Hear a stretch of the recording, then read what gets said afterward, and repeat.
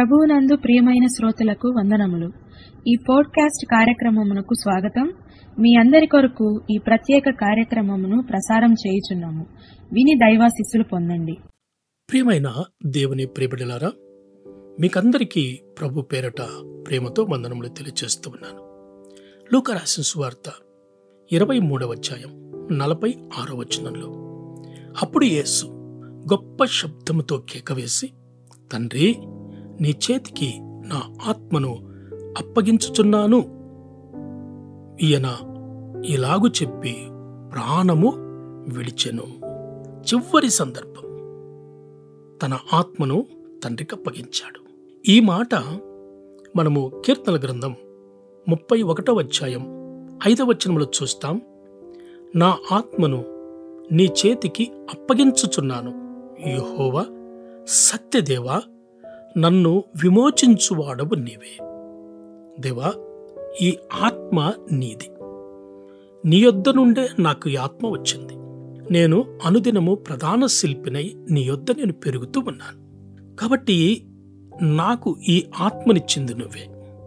కాబట్టి నీవు సత్యదేవుడవు. నీవు అప్పగించిన ఈ ఆత్మను నీకు అప్పగిస్తున్నాను. నీవు ఏ ఆత్మనైతే ఇచ్చి నన్ను భూమి మీదకి పంపించావో ఆ ఆత్మ ద్వారా నేను ఆత్మకార్యములను చేశాను, ఆత్మకార్యములను జరిగించాను. ఆత్మీయంగా అనేకులను నడిపించాను, ఆత్మను గురించి బోధించాను. సో కాబట్టి నీవు నాకు ఏదైతే ఇచ్చావో, ఏదైతే ఇచ్చి పంపించావో ఈ భూమి మీదకి, దానిని నేను సంపూర్తి చేశాను.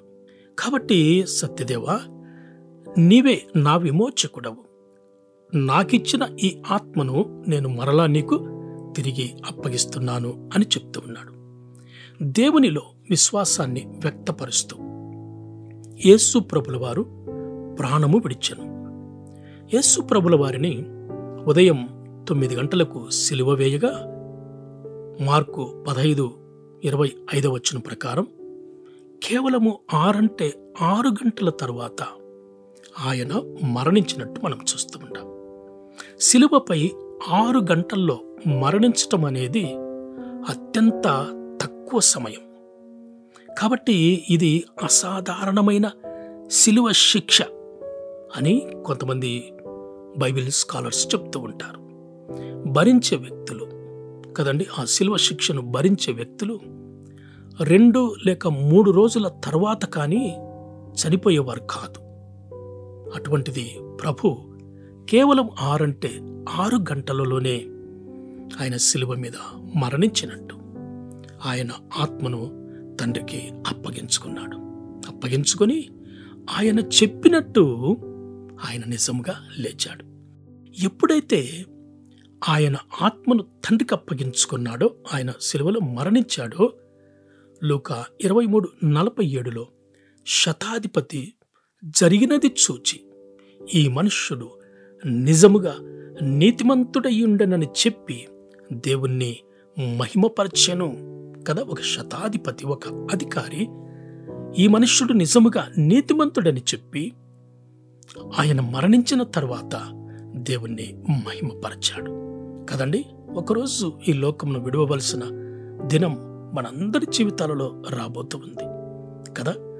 ఈ ఆత్మనిచ్చిన ఈ దేవుడికి ఆత్మఫలములు ఫలిస్తున్నామా? ఆత్మకార్యములను చేస్తూ ఉన్నామా? అలాగైతే ఒకరోజు ఈ ఆత్మను తండ్రి తన సన్నిధికి తీసుకుంటాడు.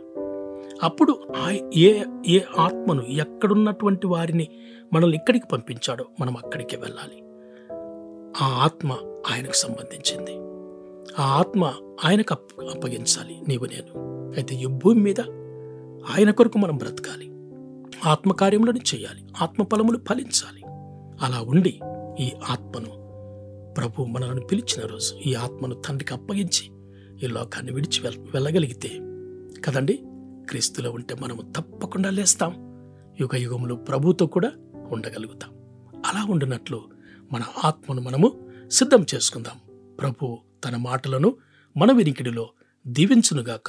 ఆమేన్. ఈ కార్యక్రమమును గూర్చి మీ సలహాలు, మీ ప్రార్థనా అవసరతల కొరకు మమ్మలను సంప్రదించవలసిన మా ఫోన్ నంబరు 0948301313 6. మరియు మా ఇమెయిల్ ఐడి info@fibaonline.org. మరి ఒకసారి మా phone number 094830131336. Email ID info@fibaonline.org.